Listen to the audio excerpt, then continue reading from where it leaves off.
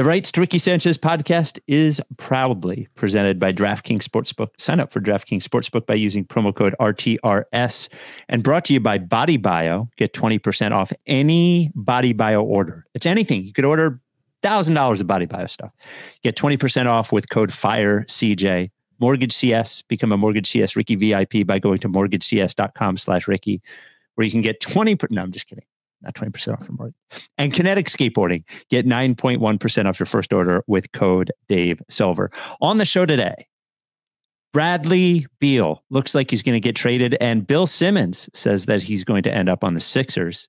Speaking of Bill Simmons, in just one of the most insufferable podcast appearances of all time that I was forced to fucking listen to for this show, Doc Rivers goes on Bill's podcast and speaks some bullshit and some truth.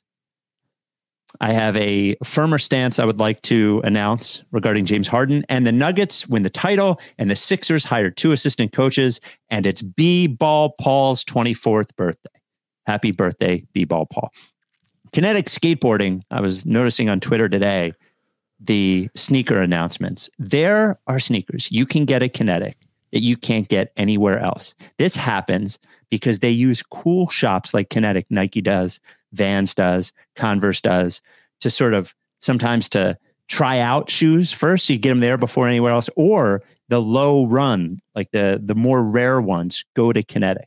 I suggest following Kinetic Skate on Twitter, Kinetic Skateboarding on Instagram, because that's where you see the announcements, whether they're doing a sale, raffle, or whatever. And while you're there at kineticskateboarding.com, your summer gear, t-shirts, shorts, sneakers, all that kind of stuff. If you happen to skateboard, that's great too. If you're old like me, you know you can't skate. You just poser, buy the gear. Kinetic Skateboarding. Use code Dave Silver for 9.1% off your first order. Without any further ado, Amos and the Chef.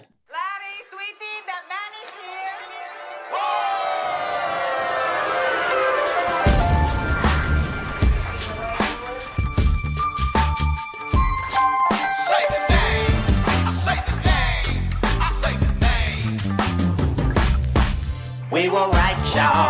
We were right. Even when it went wrong, we were right. We was right, y'all. We were right. So say the name. Say the name. We were right, y'all. We were right. Even when it went wrong, we were right. We were right, y'all. We were right. So say the name. Say the name. Say the name.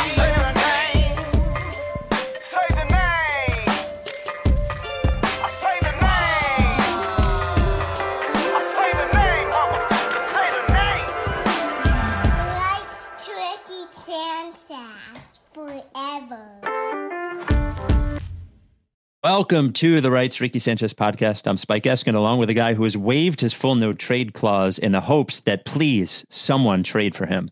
That is Mike Levin. Anybody at all. We will get to the Bradley Beal rumors. A lot of Bradley Beal rumors. You can't make me start on the doc. I kind of wanted to. You have to. No, you gotta ease me in. You can't just fucking raw dog me with goddamn doc on Bill Simmons interview right now at the top. You gotta fucking give me a treat so I can then take my medicine. Okay, so we're gonna start with Beal, or we're gonna start with Beal report. Beal. Okay, so before the reports came out today, this was on the Bill Simmons podcast. My first pick is Bradley Beal. Still Bill. By the way, yes, exactly. You got me anyway. Yeah. I picked door number 2, and guess what? It's the same as fucking door number 1. They were talking about off-season storylines. I don't know. It was like an hour 20 into the podcast, but it's him and Russillo. I think Winger is... I want to be clear here, by the way. It's about 2 minutes, but it is edited. Like I took a whole Celtics section out. Like it's edited for length, not for content. The content is the same, but there are things in there that they discuss that are not in this clip. Could edit it down all the way to nothing. Bradley Beal. I think Winger is going to go into this Wizards job, and he's already had some interesting quotes. I don't think he wants to go 38 and 44 or 41 and 41 or 42 and 40 or 39 and 43 for the next 5 years. I think he wants a real plan, and it feels a little blow it uppy to me. And I think that's actually what they should do. They have the 7th pick. They have some assets. If your big three is Porzingis and Beal and Kyle Kuzma, I hate to break it to you, but there's not going to be a lot of long postseason runs in your future. And I think Bradley Beal, even though he has a no trade clause, he's going to be traded this summer. Man, it sounds like somebody's been doing some chatting on the phone. Man, we almost could have led the pod with this because now there's two directions we could go with Beal. Close to Jason Tatum. It's the Beal Jaylen Brown rumor has always been the rumor, but I don't know why you would trade Jaylen Brown because the new CBA is. I wouldn't trade Jaylen for Beal. But my bet, the odds-on favorite, I would put them minus 200 would be Philadelphia. My odds-on favorite is Philadelphia, and I don't even think it's close. Beal and Embiid, they're friends. Embiid was trying to get him 2 years ago, which I kept telling people on this podcast. They ended up going with Harden instead. Embiid was pushing hard for Beal. Harden's going to leave. There's a lot of ways it could go. And if you're Washington, and you and I we've had some off podcast arguments about what Beal's value actually is. But for the money that he's making, where it goes into the 50s pretty quickly, I don't think that's an asset in the second apron NBA. I don't see it. But if you're Philly and you're going to lose Harden, and now I have the shooter that's probably a better fit with Embiid anyway, and I have Tobias Harris and an expiring contract. There's a couple future draft picks I could probably throw that I could probably find in my pocket somewhere. And if you're Washington, it's like, you know what? We got out of the Beal contract. We have Harris as an expiring, and we're rebooting everything. So then, are you sure you edited that for length? Are you positive that you did? Positive. Well, to be clear, when I edited it and when this came out, the reports today were not as in-depth as they were. Like that was a lot of the reporting today actually mimicked what Bill said there. So then Woj says that, of course, I love that everyone's agent is in the reports now and the agency. ESPN sources as rivals begin to reach out to the Wizards to explore the possibility of trading for All-Star guard Bradley Beal. President Michael Winger and Beal's agent Mark Bartelstein of Priority Sports are staying close in contact to discuss scenarios presented to the franchise. Brian Windhorst on ESPN said that people are going to be surprised at the price and potentially how low it's going to be because his, quote, contract is not attractive. He does have the only full no trade clause in the NBA, which is pretty hilarious. And it is a giant contract. It's a huge contract. It's a huge contract. I have my first question to you is. Yeah, let's talk. There's a lot to discuss with a lot this to discuss. And probably we should have talked about it as a possibility right when the Wizards got a new front office. Right. But it's a long off season. So. Long off season. We're going to space it out. Yeah. One episode is just going to be me sitting silently as the Bill Simmons podcast plays. That'd be a great bit. Don't give me any ideas. So, I mean, today's pod is almost that. I am fully aware. Yeah. So and it was funny when I'll tell that story when the doc one comes out. So, okay, the first thing is, are we sure it is Beal instead of Harden, or is there a world in which it is Beal and Harden? Oh. And is that Beal, Harden, and Embiid the most talent and loser energy combination ever in the history of the NBA? I think that would be. I don't think so. Okay. And maybe there's a possibility, and maybe that's worth talking about. But that seems like such a, game theory. Yes. Play this out several chess pieces down the road situation. But let's assume that should the Sixers, if Harden is to walk, should the Sixers trade Tobias and something? They can trade 1 first-round pick. They can trade up to 3 swaps. They can't trade the first-round pick per Sixers Adam until the league year starts. So, yeah, but you could always do the thing in the... Yeah, they can trade... Well, I mean, league year is next week, but right. Yeah. So you can once that happens, the trade can be agreed to in principle, and they won't actually file the paperwork until then. You can offer more trades. But because of how bad... because of how large Beal's contract is, he has a $57 million player option, which would be in his age 33 season. Which, by the way, is younger than James Harden. Right. And I think that's important to note. Yeah, he's 29 now, Beal. I would like to he say... turns 30 in like 2 weeks. Yeah. I would like to say that I think somehow... First of all, I don't think that trade that everyone's talking about gets Bradley Beal, because there will be somebody who'll be willing to throw 2 first-round picks or 2 picks in a swap or something like that, whether it's the Knicks or the Lakers. I don't know what the Lakers can trade, something. Somehow in this conversation, Bradley Beal, I think, has gotten a little underrated. Well, that's the interesting part is, and I think Beal's an interesting case.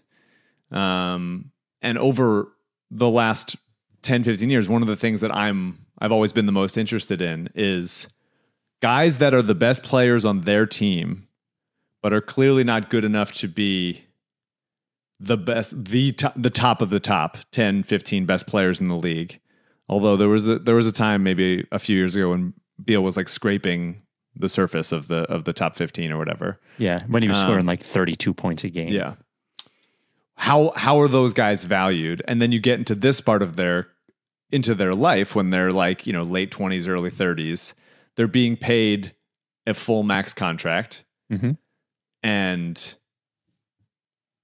it becomes, okay, yeah, that's definitely an overpay, but he still is good. And then that's the like middle ground of like, generally I avoid these kinds of players.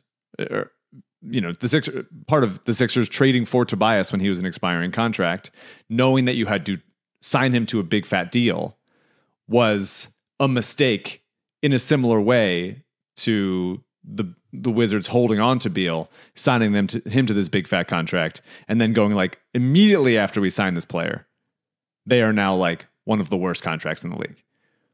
Tobias was, Beal is, John Wall, Tyler Hero, maybe Jordan Poole, maybe like guys that you're like, that's a lot of money for that guy. All of a sudden, immediately after, it's like the conversation of, do we let this guy walk and we get nothing, or do we sign him do we basically overpay him for not one of the top 10, 15 players in the league, even though Brad Beal is certainly being paid like he is. And by the way, I'm not saying that your goal is to have a player that is paid a lot more than he's worth, but there are teams in the NBA that win championships with players on them that happen to fit what they need at the time, who they paid or had to pay or whatever.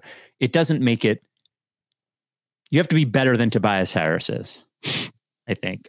But I think there's a world in which a player with an outsized contract can provide enough value to a specific team at a specific time to make them worth it, even if we're talking about, dollars to dollars are not worth that much. Yeah. Right? We're talking about, we're leading with the contract, which is kind of a bummer, but generally how things go these days, because it's fun to pretend we're GMs and think about like what you need to trade for and how you can assemble your team and all that stuff. We'll talk about the player in a second, but as a contract, the other thing that you're concerned about is the Sixers are going to have to pay Tyrese Maxey a lot of money pretty soon. And with the new salary cap rules and the restrictions that would come with the Sixers were they to cross the second apron, if there's the Embiid contract, which is huge, the Maxey contract, which will be big, but not as big as obviously Beal's or Embiid's. You start to get, how are we going to fill this team out if we're already paying so much money to those other guys?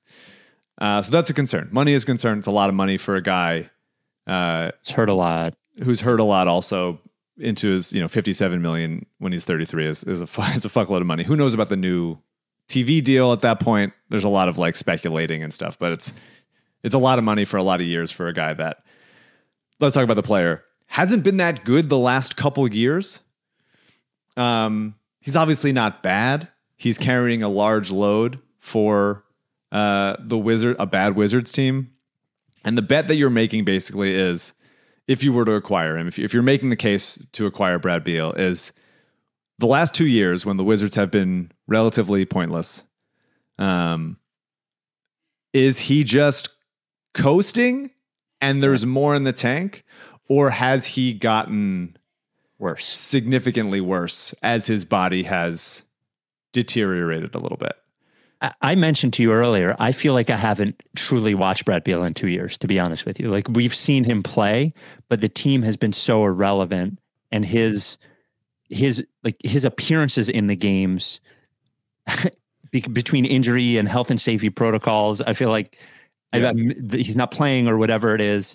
He did shoot 50% and 36% from three. He does have I do believe in him as a shooter, regardless of his shooting percentage. He's got a pretty shot. He's a good shooter. Yeah, definitely pretty shot, good shooter, movement shooter, has ability off the dribble, it's a really tough shot maker. And on a bad team, he has had to take and make difficult shots.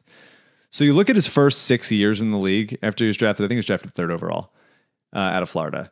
His first 6 years in the league, he is the number 2 to John Wall, who is still at that point very, very good. That was a fun team. A very fun team. They never quite had enough right pieces around them. But when John Wall was orchestrating everything and Brad Beal was doing more shooting off the catch, shooting off movement, less onus on him to do everything. Hate onus. First 6 years in the league, he shot 39.3% from three. He averaged just 3.6 assists per game for a 16.6% assist rate and a usage rate of 25. That's the first 6 years in the league. His last 5 years, basically when John Wall got hurt and wasn't around and then got traded and blah, blah, blah. Last 5 years in the league, down from 39.3 to 34.7% from three. His assist rate has gone up significantly. Now he averages 5.6 assists per game in the time. And his usage rate is 31%. He's he's not a number 1 guy. He is a number 2 guy that has, on a bad team, had to do number 1 guy stuff. Can I ask you? One more thing. Okay. One more thing. Let me think. Go. Sorry. But the free throws per game, in addition to all the responsibilities, went from 3.7 per game in those first 6 years to now 6.2 per game in the last 5 years. The case for Bradley Beal on the Sixers would be he can do some creation, some run the offense through me, but also when Embiid or Maxey is out there, he can get a lot of those movement shooting. He's a pretty good cutter when he's allowed to work off ball. So you can combine the optimistic cases, you can combine the best versions of those. Shooting in the high 30s on volume, creating, getting to the rim, getting fouled, some distribution, but not so much that he's wearing himself down. And it's important to say he wasn't a liability defensively at any point really in his career, but the last couple of years he's really stopped giving a fuck on that end. And so you can hope that if there's less responsibility on one end, he's playing for a good team now. He's, the number 2. He's the Jamal Murray to Embiid's Jokic, whatever. Like, that becomes something where he's capable on that end. And that's the bet you'd be making if you think, hey, we think Brad Beal can be one of the best number 2 options in the league, where we have a point guard in Maxey who is going to take more responsibility on ball, more creation ability, but not going all the way to, okay, you have to be James Harden now. Brad Beal can help him carry that load. And he'll get so many more open threes playing off Embiid and Maxey than he had really since he played alongside John Wall, a good John Wall in Washington. So that's the case for it. I think it's reasonable to be optimistic for that, but the age and the contract are extremely, extremely scary. Sorry. Well, the age. Okay, I'll talk about the age in a second. Speaking of health and age, Body Bio. Come on, Body Bio. Go to bodybio.com right now. Put Elite in the cart. Put Gut Plus in the cart. Use code FIRECJ, all one word, FIRECJ for 20% off. I love Elite. Keeps me hydrated. I drink it straight now. As Mike from Body Bio says, I mainline it. What Elite is, it is straight electrolytes. No artificial flavors, no artificial colors, no sugar, no anything. It's just the electrolytes, which you need with water to be properly hydrated. It's not just water. So what you're supposed to do is take a little cap of it, put it in your drink in the morning, put it in your drink at night. It got rid of my cramps in my legs. I used to cramp up all the time in my feet and my legs. Now, instead of putting it in the water, I take off the cap, I drink it straight. It's really salty, but it works. It solved my problem. I did do that once. I didn't like it. Usually I put it in Yeah. in water. Yeah, it is an acquired taste, I would say. And then Gut Plus, I want to tell you about Gut Plus very quickly. If you're going to take one gut supplement, forget about the probiotic you're taking. What Gut Plus will do, probiotics, your body makes them. Your body makes probiotics. But what Gut Plus does, prebiotic and postbiotic, what it does is it goes in, gets rid of the bad bacteria, allows your body to produce the proper probiotics, the proper bacteria, and then helps get rid of all of those little symptoms you don't like, the bloat, the irregularity, all those sorts of things. It's a good product. It's a really good fucking product. Take a couple of them every day. Safe, healthy. The probiotic you're taking probably doesn't do anything, to be quite honest with you, unless it's matched perfectly for your body, which it's probably not. 1 pill a day, maybe 2. Gut Plus. Go to bodybio.com. Use code FIRECJ for 20% off. Body Bio. Okay, age. He's 29. This contract, He turns 30 in 2 weeks. Okay. Just to. I would say 3 of these years are in his prime. Sure, that's fair. You know, I'm not too. The real question is like, is he on? When a lot of players, by the way, they're prime now. The DeRozan is an example. Butler is an example. There's a lot of Chris Paul is now at 38, still remarkably effective. Being a really effective, really good player through your early 30s is not crazy to think. Now, you would have to be saying, you would, one, have to say, look, he's just not worth the price. 2, he's hurt too much. And 3, I actually believe he's on the downside of his career. Yeah. But look, I don't know. I haven't watched enough, and we're going to have, not tonight, but we're going to have Sharp on, who watches him a lot. I haven't watched enough to know if he's just like, has been there too long, doesn't care anymore, and needs to go somewhere good. And well, that's definitely at least part of it. Yep. He's definitely playing like bullshit basketball for a team. That doesn't matter. That doesn't matter. We've been saying all offseason and for years before that, although it's crystallized this offseason, that Joel Embiid, who is apparently good friends with Bradley Beal. Which seems weird. Which seems a little weird. It's through their friendship with Drew Hanlon, who we've always loved. Yep. They're both Hanlon clients, and I like Drew Hanlon. You like a Drew. We've never had an issue with him. Yeah, he did block me on Twitter. He was getting a lot of hate during the Fultz thing, and that's fine. Yeah, but if Embiid needs a guy that's gonna fucking rev his engine and get him to like Brad Beal's he's not Harden, but he's also not he's not Jimmy. You know, so if he's capable of looking. I wouldn't say this bad, like he's playing like horrendous basketball, but certainly relatively checked out for a team that doesn't matter. How much flip the switch is there to his game that he will actually like, okay, I'm out of the wilderness. I'm going to start taking it seriously. And if the Sixers, really anyone, were to acquire a guy like that at that number for that long, you would have to be confident that he was going to try harder, which is a weird thing to ask before you trade for someone. Hey, you're going to be like, you'll give more of a fuck, right? It was a long time ago for sure, but Brad Beal was a good playoff player. And that Washington team with Wall, like they had like some wars there, like the 2015 Eastern Conference semis, which they lost 25 points, 6 rebounds, 5 assists. Is that the funeral series with the Celtics?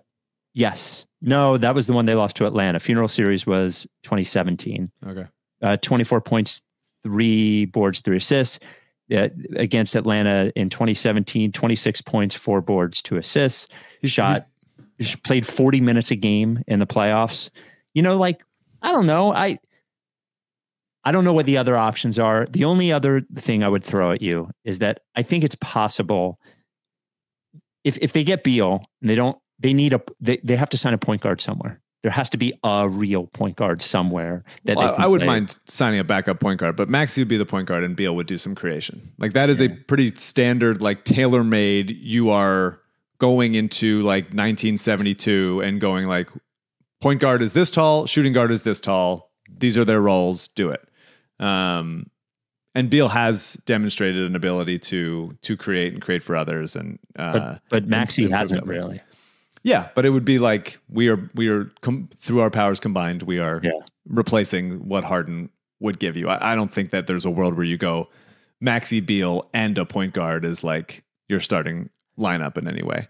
Well, would you do it if it's for Tobias, a first and like a pick swap? Yeah, I would certainly consider it.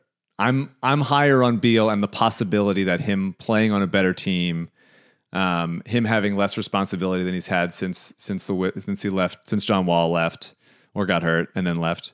I would absolutely consider it. I think people are a little too low on how good he was and is capable of being, and how nicely he just slots right in to Embiid takes some more distribution responsibility. Beal takes some. Maxey takes some. There's no, like, if he's trying, no real defensive liability there. He's a tough shot maker. You can give him the ball, get a decent look at everything. Like, I think it would make a lot of sense, like almost too much sense. The contract is scary, and you'd worry about what it looks like down the road. But Kyle Neubeck is reporting that sources, is speaking on the condition of anonymity. I love speaking on the condition of anonymity.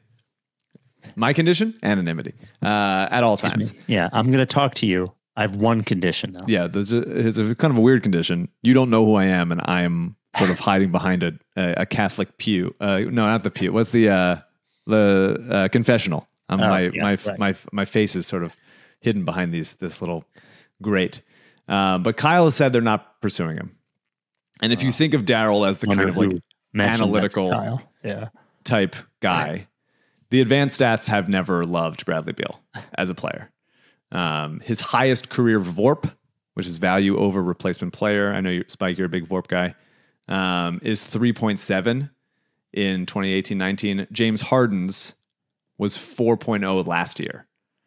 And all 8 of Harden's career years in Houston were significantly higher than that. His highest career VORP is Daryl like uses VORP. No, it doesn't. But it's like there's some guys that you can tell like Covington is a good when he was good was like an analytical darling and stuff. And there's guys around the league, especially role players. Beal is a like predominantly shooting heavy, like that's kind of all he does. Most of what he does stuff. There's some creation, there's some rebounding, there's some athleticism. He sometimes tries on the defensive end. He sometimes gets to the line. He's not like crazy efficient, but the hope is that you can combine the first 5 or 6 years of his career, first half of his career with the second half of his career. Like the good parts of when he was playing off ball and shooting so well and playing off of a better player that commanded a lot of attention. And the second part of his career, which is like he can help create, he can pass, he can run pick and roll, he can make some stuff happen, he can get to the line. And you find a happy medium of I'm now one of the best number 2s in the league. I'm doing what Jamal Murray is doing in Denver, that kind of thing. And he could be really helpful. But yeah, I mean, I certainly wouldn't trade like everything for him. Like the contract is but my everything is Jaden Springer. The contract really is like, it's a lot of money. It's a lot of money. And the Sixers don't have many more cards to play. And this would really like make them like, this is all we got. The cards are out. But the interesting thing is that we haven't brought up, we talked about the trade that he doesn't have he has a no trade clause. So it really is up to Brad. It really, really, really is up to Brad. I think once this report comes out, you tell me if you disagree, but once this report comes out, he's gone. He's not going to play for the Wizards next season. He's going to be 30 years old. He's, presumably he wants to not be on a bad team anymore, and the Wizards don't want to be too good. There's not many teams that are tanking next year, so if the Wizards are positioning themselves to do that, then they would like to not have Bradley Beal, winning a couple games here and there. So if Brad decides, I want to go play in between, Maxey, Beal, PJ Tucker, and Embiid, if he wants to be there and says, that's where I want to go. I don't want to go to New York. Although I do think the Knicks will have an interesting, would be interesting there. The Knicks are the team that I think it's totally possible. If he doesn't want to go to Miami and play off of Jimmy or whatever, or I think the Wizards have some play. I would say like percentage wise, Beal is like 70% in charge of where he goes, and the Wizards are like 30%. Because if he just says, "I'm only going here, make a trade here," which is what By the way, they don't have to do that. Oklahoma City did. Yeah.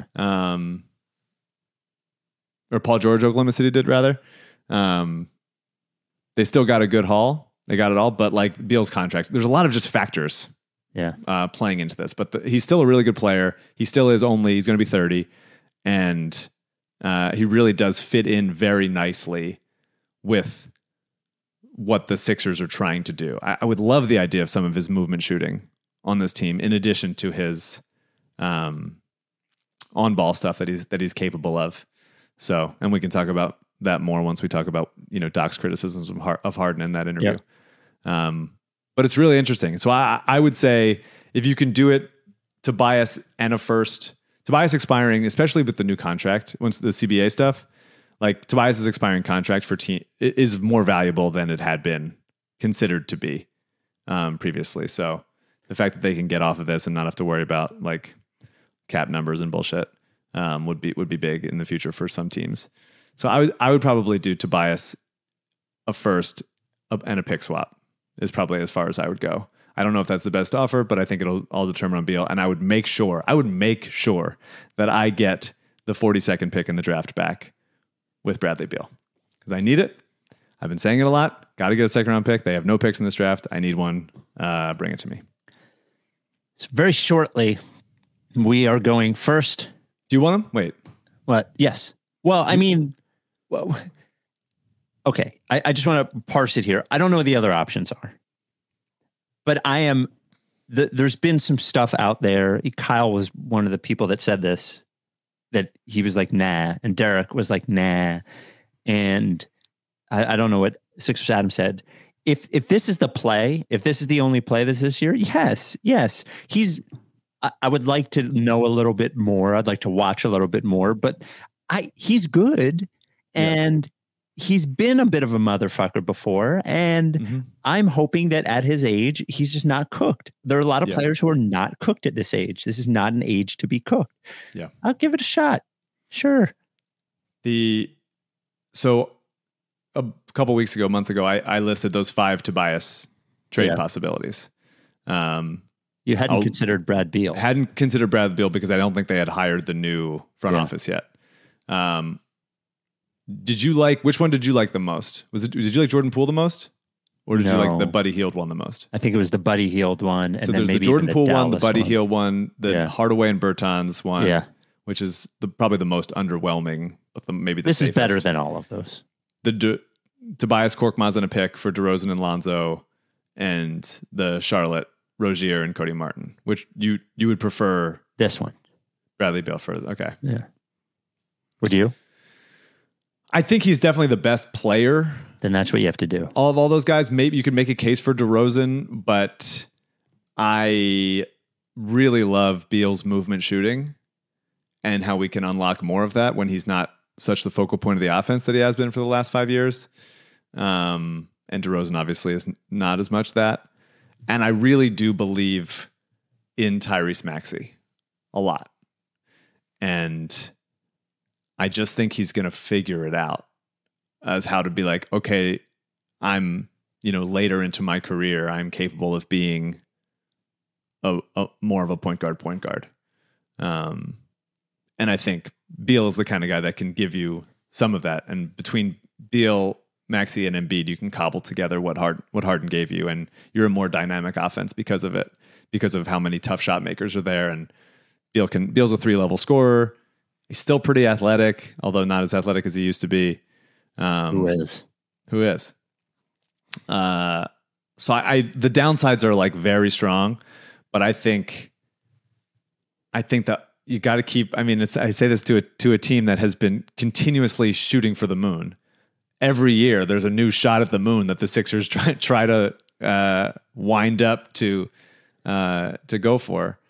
Whether it was Jimmy and Tobias or Horford and fucking Josh Richardson, and then Harden, everybody, every iteration of it. Markelle, I would add to that. This is another all-in type move, trading for this contract. But you have Joel Embiid; he's the MVP. You have an improving Maxey. Hopefully he gets better. You slap a movement shooter that can do some creation in between them. And that makes sense as a basketball team. Contractually, it scares me for sure. But you're going to have to take some risk if Harden just walks for nothing. And this is the one out of the trades that I listed that gets you the best player. And I think I'm okay with it. You can talk about Bradley Beal all night. We're still going to listen to Doc Rivers talk. I'm sorry, Mike. I'm going to start listing Brad Beal's hobbies. The Rights to Ricky's Edges is brought to you by Mortgage CS. By the way, we have the Doc Rivers thing coming up in a second. It's going to be great. But I'm trying to frame how to tell a story I heard and communicate the feeling I have after the story when I can't really tell the story about James Harden. After I talk about Mortgage CS. Mortgage CS, love Mortgage CS. You hear about interest rates all the time. Oh, interest rates are going up, yada, yada, yada. You're going to buy a house. There's not a lot of houses on the market. You need a true mortgage partner. You need someone by your side, even when you don't want them there. That is Mortgage CS. Mortgage CS is a mortgage broker. So that means they don't give you the money. They find the money for you. So you go to Mortgage CS, who is independent, who is local, and they go to all the different banks. And first of all, they explain to you the entire process, why the rate is not always the rate, which place is going to be best for you. They're going to find you the best rate. They do the work, you get the mortgage, and their only obligation is to you. A lot of these big mortgage brokers, they have deals with banks, and sometimes their motivations might not be to you, might be to that bank. They may have an extra motivation to send you somewhere, not Mortgage CS. They're there for you anytime, even right now. Call or text Ben, the CEO. I'm going to give you the CEO's phone number right now. Ask him about Bradley Beal, if he wants Bradley Beal. 267-391-7425. Think I'm bullshitting? He will answer you. If you're watching on YouTube right now, 267-391-7425. And be right there for you at all times. Mortgage CS. And at all times is important. If you ever bought a house, you could need a pre-qualification letter at Saturday night, 8:00. They're there for you. Go to mortgagecs.com/Ricky to schedule a consultation, which is a pretty awesome little microsite they built for us, or call or text their CEO, Ben, 267-391-7425. Every Ricky listener who's gone to Mortgage CS has come to us and said, wow, they were everything that you promised. This advertisement is not a commitment to lend or extend credit. Mortgage CS is an equal housing opportunity mortgage broker. All loans are subject to credit approval. Certain restrictions may apply. Company NMLS 1464766. Visit mortgagecs.com/Ricky for more information. All right. Also, let me just, under no circumstances would I trade Tyrese Maxey in a Brad Beal trade. Oh, yeah, you can't. Just to make that clear. Yeah. So before we get to this Doc stuff, I would like to, and I feel like I've planted my flag pretty firmly here. Under no circumstances can they bring back James Harden. Under no circumstances can they bring back James Harden. They cannot. I was communicated a story from a source that I trust. Mike, CJ, I will tell you the story off the pod. All I can tell you is that players before Game 7 who were very familiar with James Harden were able to see that he was going to have a game like that and were concerned. Like other players on the team knew that he was basically out that game. 7. I can't have a person like that on my team. I saw what I saw in Game 7, which looked exactly like Game 6 against Miami. He either didn't want to be there, couldn't perform when it was important like that, or wanted to lose. I think we are underselling how atrocious he was in 6 and 7 against Boston and 6 against Miami. Wanted to lose is tough. I can't get behind wanting to lose. He didn't want to play for Doc. He didn't want to be there anymore. Like, I'm not saying he tried to lose, but I'm saying they can't have him back. Cannot have him back. Can't have him back. That's all I'm going to say. So I want to lead this off. So Doc Rivers was on the Bill Simmons podcast, and we'll get to him on coaching Harden, where he didn't pull punches. I thought there were some things that Doc was basically saying in this podcast, things that we had said that it seemed right. Yeah. But I want to lead off with a little thing about how he fixed the Sixers culture. With the Sixers culture, that I think is a fair criticism. What's that? I read Kyle Newbeck's article in the Philly Voice where he rounded up this up. So I have not listened to this before. And hearing the auspices say them is going to be tough for me. Yeah, I know. But I read the article that Kyle happily did for me personally, so I wouldn't have to do this. But you are making me do it. This is for the listener, this is a watch. This is one of the things that I feel like you got to watch, whether you're on Spotify, YouTube, whatever. I shouldn't. With the Sixers culture, that I think is a fair criticism dating back to the process. There's a couple of years where it's like, we just got to picks. We're thinking outside the box. We're just throwing assets together. It's not about winning. The winning will come later. Are there scars from that? If you approach a franchise like that for 4 years, could you feel the scars coaching the team? Yeah. I feel it all through the organization. And, Elton, when he brought me in, that's what he told me. Like, hey, this is not just about coaching this team. We're bringing you in here to change the culture. And he meant everywhere. And he allowed me to come in and we looked through the whole organization. I'm talking about trainers, equipment managers, everybody. And, Bill, I think you've been around me enough. If you're not on board, if you're not trying to win, if that's not what you're breathing every day, for me, it's time to go. And I meant that with everybody in the organization. And overall, I thought we were starting to get it done. You could see, the change in the culture. And so I think the growth of that is there. I think they still have some growth in that department as well. Very media alert is the word I'm using. And sometimes you can't worry about that. You just got to do your job. You got to worry about the basketball part of it and not the reaction to what everything happens. But their culture has definitely gotten better. I had a big part in that. And now the growth from there, it still has to get better. And if that happens, then they have a chance. If it doesn't happen, Bill, they're not going to win. Like, it has to keep growing. Well, the good thing is that Doc saved them after several 50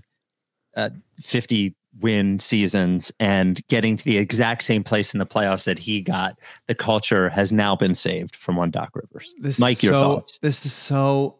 Yeah, I mean, the culture thing and the Doc taking credit for it thing and the fact that they got truly exactly to the same fucking place that they had been in the previous couple years. Same place. Same one. Same place. Brett, same one. Yeah. Same place. That's fine. I accept that. Oh, I know that Doc was going to do that, and that's okay. But Bill asking Doc, who came in 4 years after the process or the Sam Hinkie or the losing, whatever, ended because the NBA forced him out, and saying, yeah, there were scars from then. Like, Doc, there's like 3 people in the fucking organization that are still there. It's like Embiid and like 2 hot dog guys. Like, it's nobody. And the owners. Blame the fucking owners. I don't care. It's insane to say. And people continue doing it. There is absolutely no validity to the idea that the 2 years that Embiid missed because his body was broke when the Sixers were bad, with players that haven't been here in so long.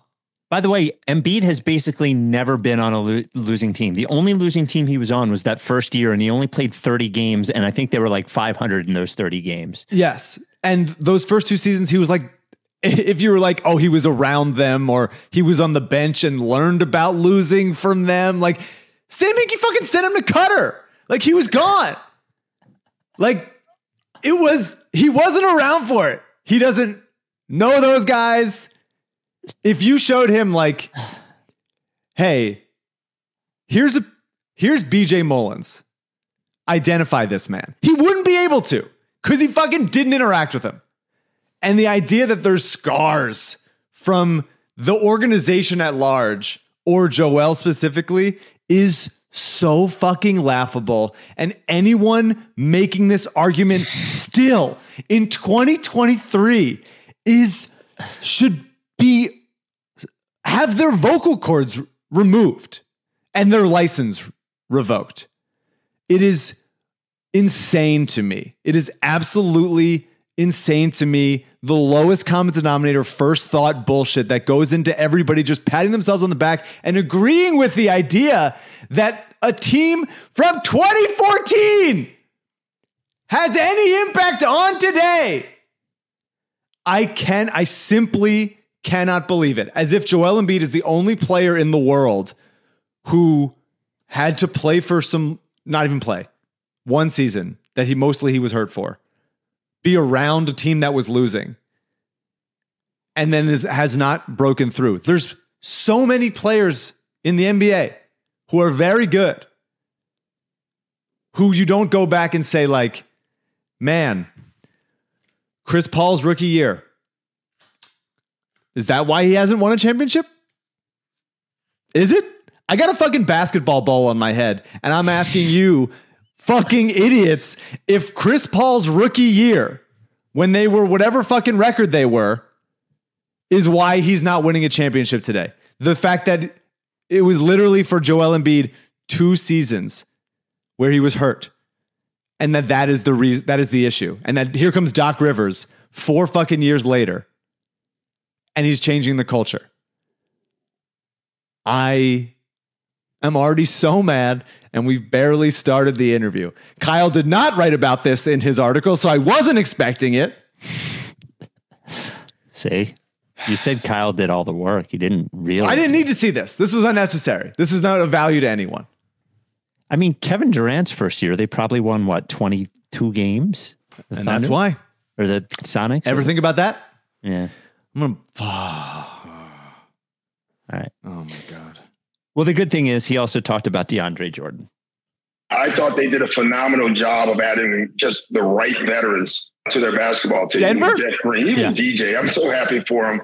You know, I'll tell you a quick DeAndre Jordan story. The first time I met him when I took the job, we met at Nobu, right? And I told him, I had a sheet of paper, and I said, this is what you can achieve if you decide to put your mind to it. Forget about offense. What'd you write? Forget about it. And I told him, work on your game every day. And I You wrote work on your game every day on the sheet of paper at Nobu? I said, you'll get it from the glass from running.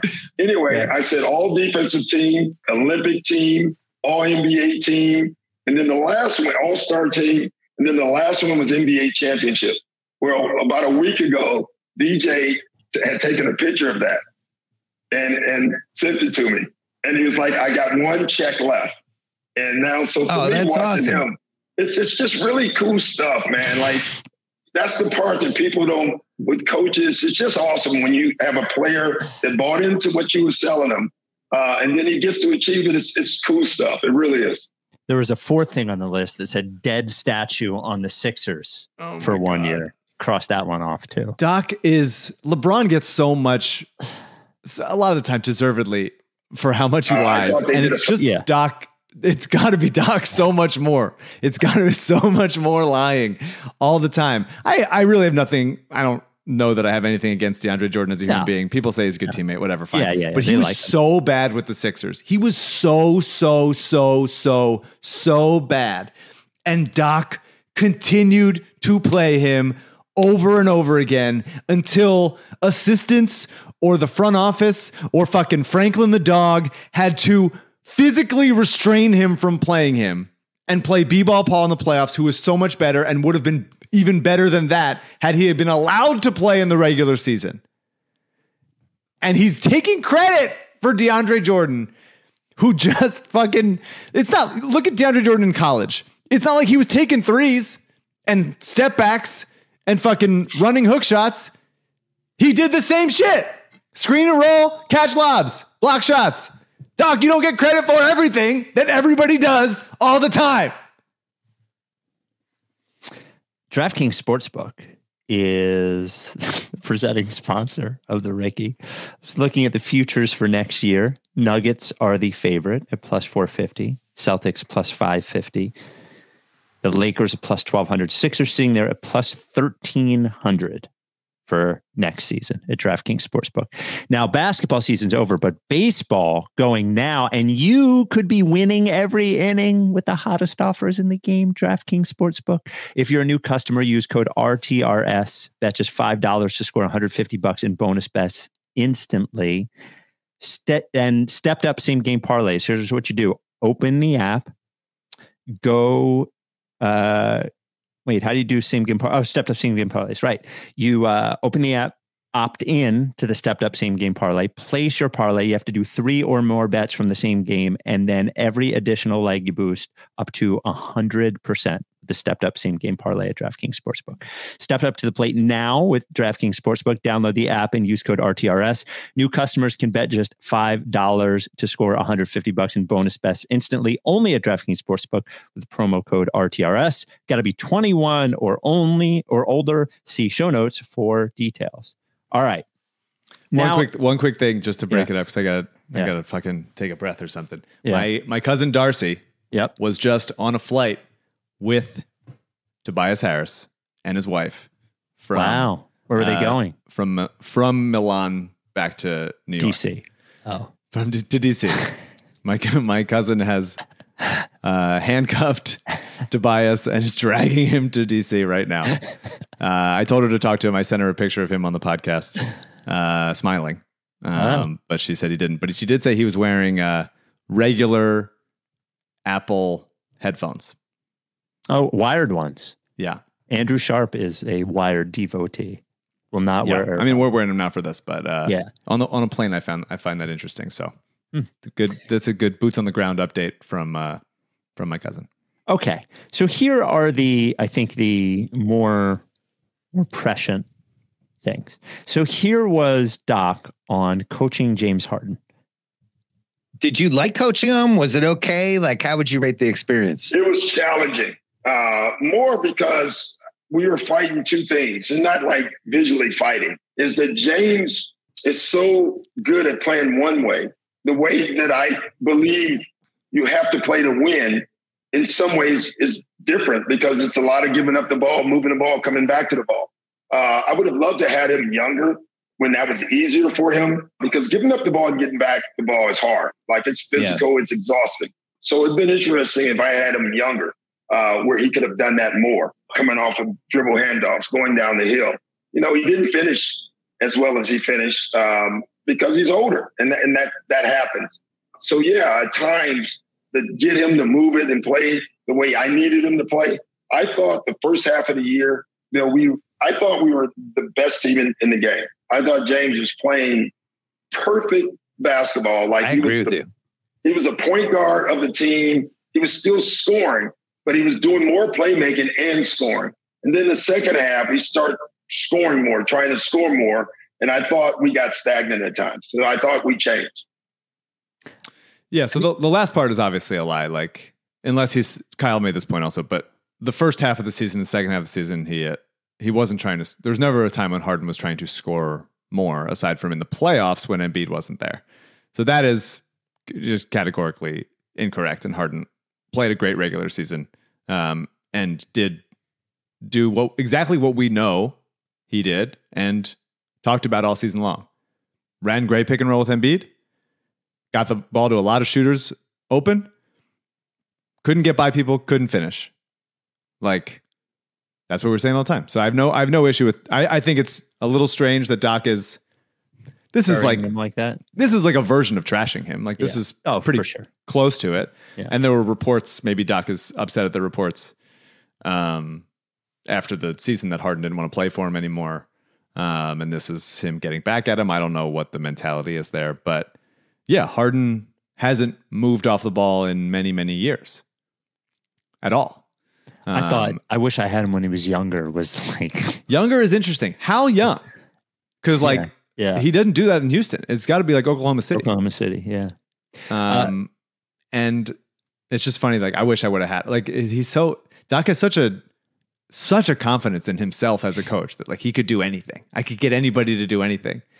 And yeah, I mean he's not wrong about Harden. We were talking about it all season long. Before they got him. Like he just doesn't move off ball. He did take more catch and shoot threes this year, which was I think helpful. But a guy that doesn't move off ball a lot, and that's why Beal appeals to me as much as he does, because he can do some smallish, medium percentage of the Harden stuff on ball, but a lot more off ball, and giving more responsibility to Maxey and Embiid and stuff. So here's Doc on how Joel Embiid can improve, and I thought this was pretty honest too. What has to happen for Joel, in your opinion, for him to get to the point that Jokic got to tonight? What's missing? Number one, he has to be healthy in the playoffs, and this was the healthiest, but he still wasn't 100%. Then number two for Joe, then the second thing is Joe, and he has the ability, Bill. Now, I stayed on him daily. He has the ability to make his teammates better. And when he does that, and you look at our games this year, when he did that and dominated, hard to go away from Joel Embiid. It really is. He's just got to do that on a consistent basis, not just on the court, but also off the court. Just be around your guys and spend time with your guys and let them know that you love them, because they loved you. It's not the first time we've heard about Embiid not really hanging out with people outside of the game. And no one says they have to be best friends, but they do spend a lot of time together. A pro sports team does. And when you're the best player on the team, I don't know. I do think it is important, to make the health thing, and he spoke longer about the health thing, which I cut out of there, but I think we all agree. But the leadership thing, which I think he's getting at there with the making the teammates better, both on the court and off, I think is important. I just don't know if it's in him.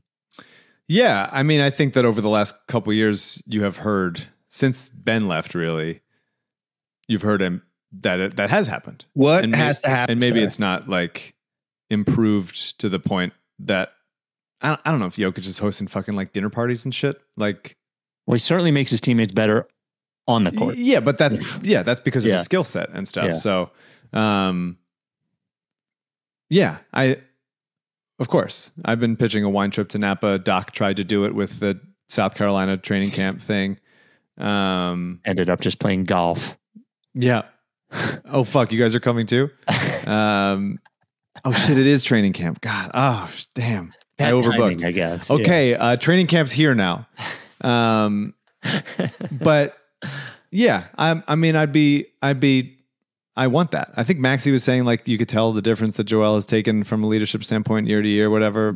People say nice things, but I would like it if Joel did that, but it's sort of, I don't know, it's not like Kawhi is doing that. Like I think people overrate that stuff. I think if I like it and care about it and want it to happen, there's no reason for it to not happen. But I would say, hey, why hasn't Joel Embiid been successful? Oh, it's because like he doesn't like host his teammates for like parties or like go on like a spa vacation with them. Like that's like reason number like 93. No, of like but why it hasn't worked. I think it's about more than that though. I like that. I don't know. Yes, Kawhi isn't doing it, but it's not like Kawhi has had a bunch of disconnected teams over the last several years too, and he walked into a team that was very connected, by the way, like that Raptors team had played together for a while. So I don't know. I don't know. I thought it was interesting that he said it. I certainly don't think it can hurt, but I do think it's a little bit part of a narrative that is easy to say. It's easier to talk about that than it is to talk about like specific basketball reasons. And it also, you might not be aware of this, lets Doc off the hook once again. Well, I don't think it's Doc. Embiid didn't kiss any of his teammates on the mouth, and I was telling him that he had to do it. I was telling him he should, saying, let's go golfing, all of us. He is right about on court, though. He is right about on court. Oh, yeah. On that's a different situation to me. On court, like, there is times when Embiid, like, very clearly is upset at his teammates, or, like, maybe if there is, like, a togetherness factor on court that gets you to, like, you know, gut shit out. And in the Tatum run in Game 7, in the third quarter of Game 7, like, had they had, you know, the team-wide fortitude to, like, stop that run, then things would have been better. But I don't know that that's solved by, like, Embiid hosting poker nights once a week. I think you dumb it down in a way that I don't think Doc was dumbing it down, though. Not to defend Doc. What do you think he means? Well, I just think it's about more than... I think sometimes when you're on the flight and everybody's playing cards and you're in the back watching a movie on your iPad, I just think those... I don't think they change everything. But like, I think it's all... It's nice if it happens. Yeah, I agree that it's nice if it happens. Absolutely. And would I like it to happen? Absolutely. I've been saying wine trip to Napa for many years on this podcast. So I absolutely believe in there being some value to it. I just think it is well behind other stuff. And for Doc to say, oh, he's got to be healthy. On and off. He said on and off court, in fact. Yeah. But also I'm saying he's got to be healthy, first of all. Yeah.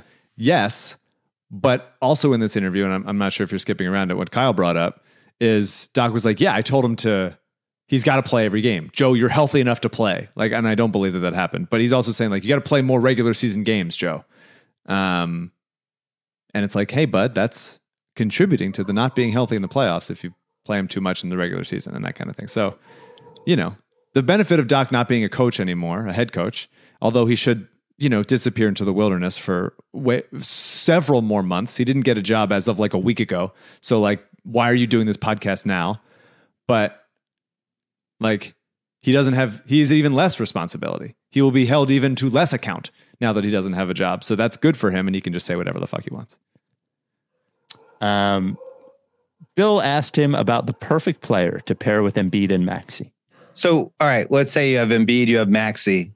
Who's the perfect third guy? If you like, if it was a fantasy league, you don't have to say the exact player, but well, you said if you don't have James, let's take James out of it, and you're replacing James with a different type of player, because Embiid's had all these different teammates, right? And really, Jimmy, I thought, was the one that probably clicked with him the best. Embiid was bad in that Toronto series, but Jimmy was that. Is it that type of guy you would want with Embiid?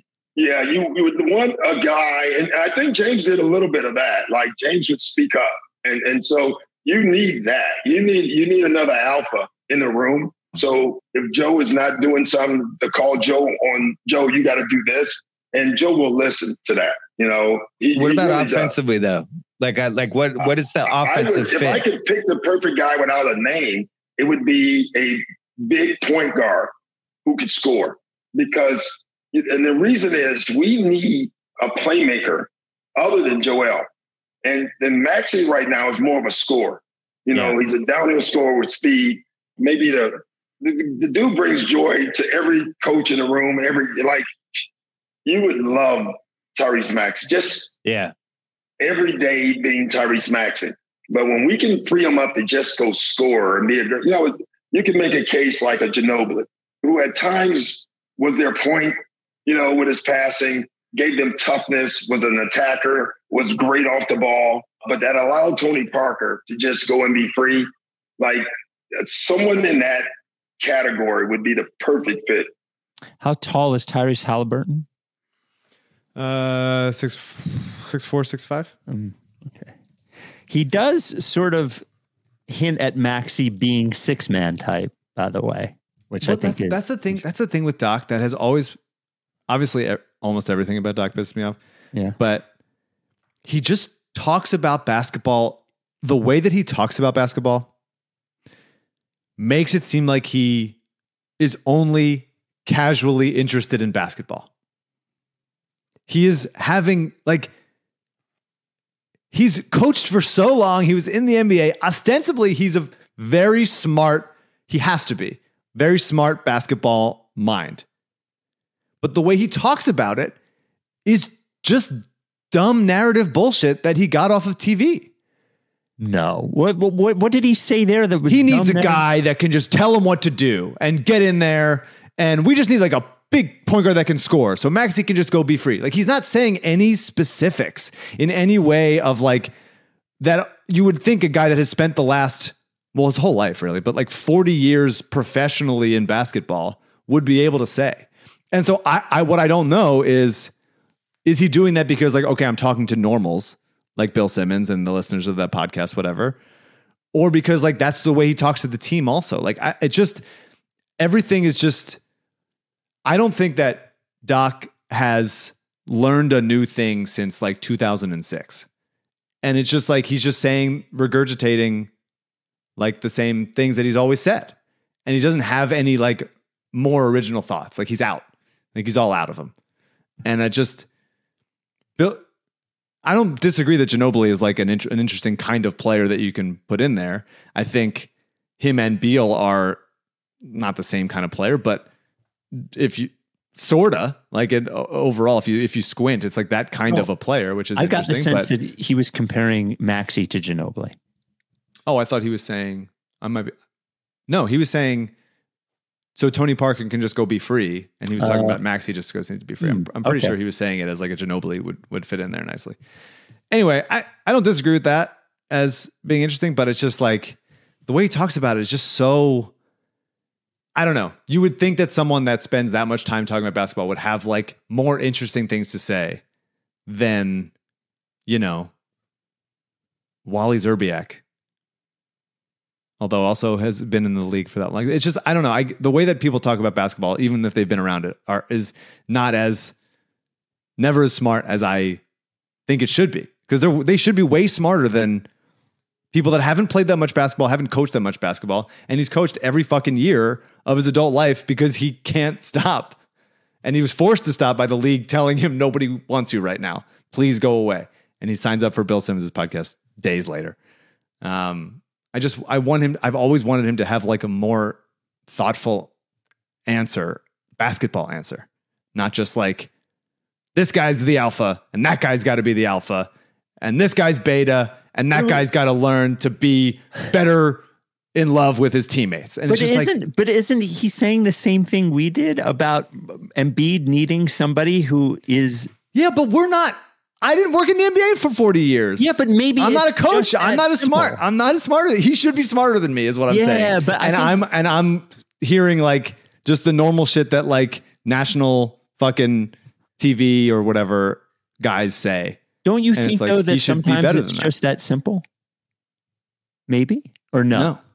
No, I don't think it should be. And I think that's why having a coach like Nick Nurse is not the only kind of guy, but it's like having someone that is more willing to take an edge and get the Sixers some better. Well, that I don't disagree with. So like finding a smarter way to do it, like Tyronn Lue, same thing. Like there's stuff that they're trying, and Doc is just like, go be alpha. Well, but I hate that I'm defending Doc. The only thing I would say is that what he's saying to Bill, as you insinuated, this doesn't necessarily mean that's how he operates. I agree, but you would think once in a while, more often, some actual insightful basketball analysis would sneak in there sometimes, and it almost never does. Maybe he's just well trained to just like say vague lowest common denominator stuff to the press, but you would expect once in a while he would have like an interesting thought, and he just never does. So before we go, I mean, we're going to have to push the assistant coach stuff to the next pod. I got interesting stuff to say. Well, next pod we'll get long off season. There's only two things I wanted to bring up because I didn't want to miss this hard to stomach YouTube comment on the week because it made me laugh out loud. Came from St. Christian Aldrin. Young Rock has been canceled. So sad for Mike. Hope the marriage is working out well.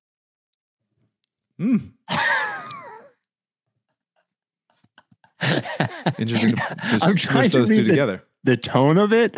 Is it just like, well, it sucks about the show. Well, I hope the marriage is working out well. Or is he insinuating because of the show? Now it's over. Yeah. No, marriage is good. Way better than the show being canceled for sure. Yeah.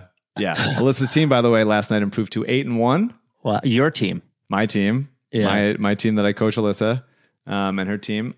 There was a former, so the point guard's fiance videotapes the game on her phone.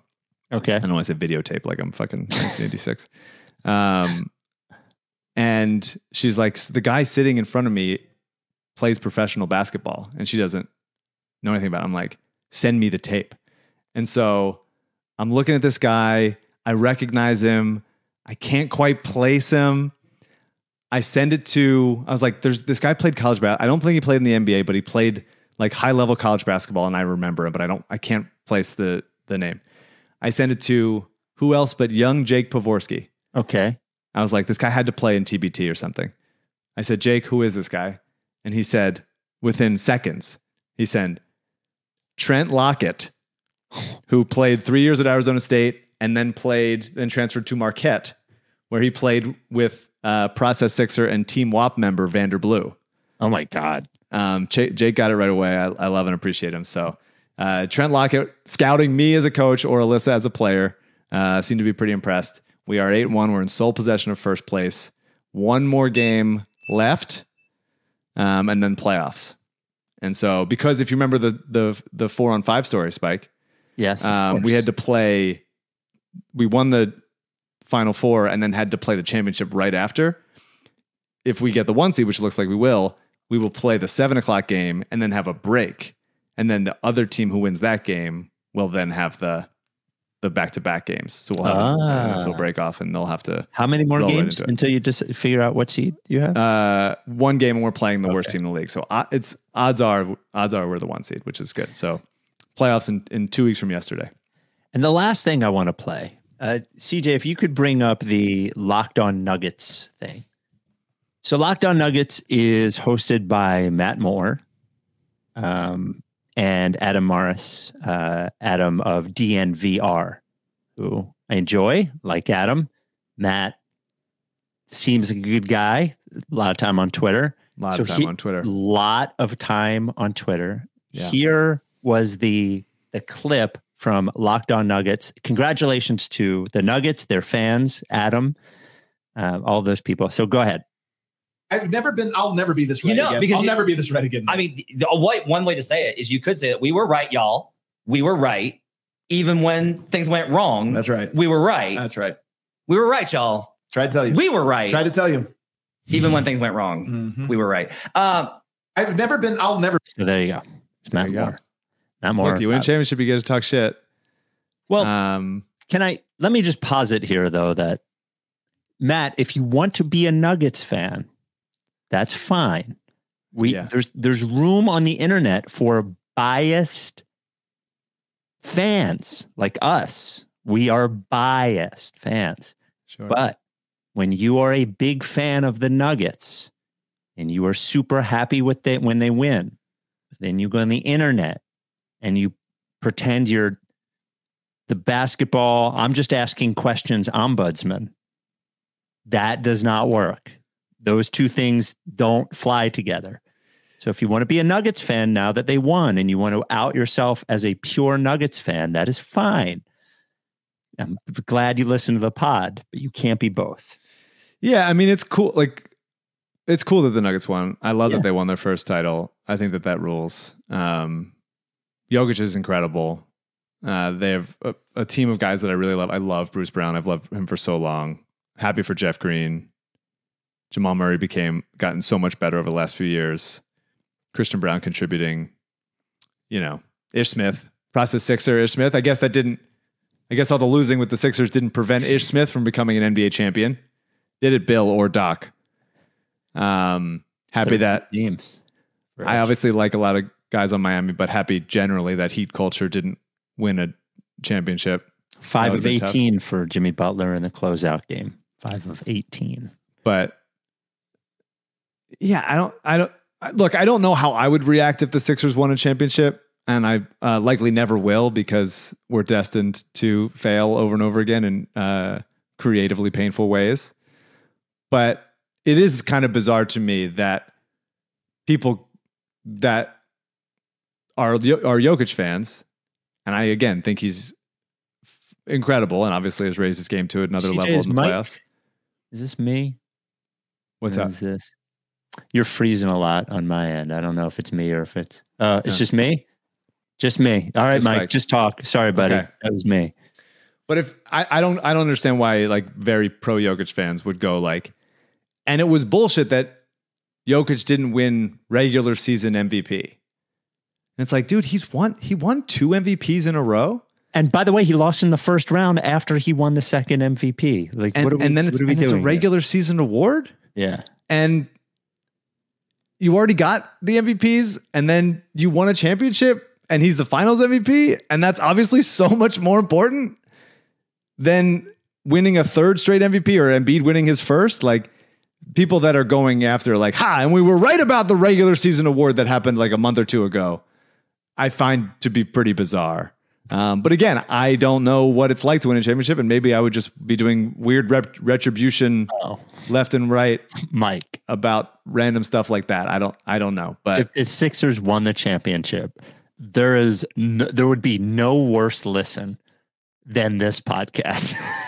Like the amount of things that we would say that we were right about in history, the long list of things that we would come collecting on would be a very long list.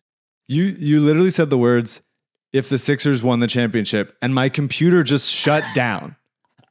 I swear to God, on that, if the Sixers won a championship, black, gone, totally restarted. I touched nothing and it just went away.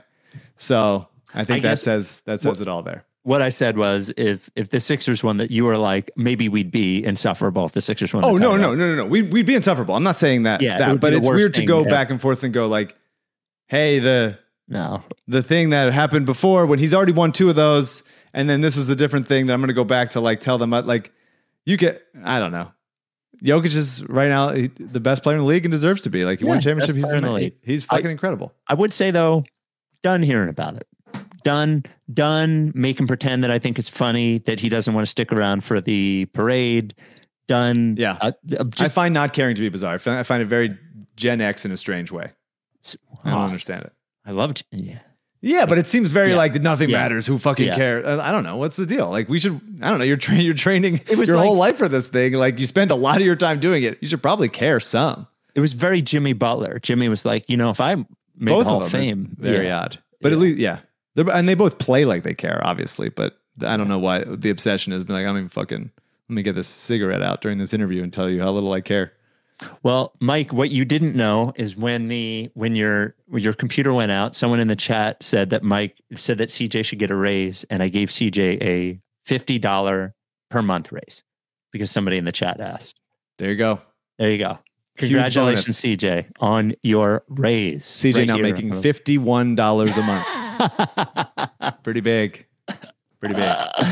All right. Well, so Sharp is going to come on and talk about Beal this weekend. Saturday morning. So get a little Sharp. It's been a while. Off season's here. So we'll have Sharp on, of Sharp Tech, Sharp China, greatest of all talk. Lots of Sharp stuff. So we'll talk to you this weekend. Are you down with TTP? Yeah. Oh, lick face.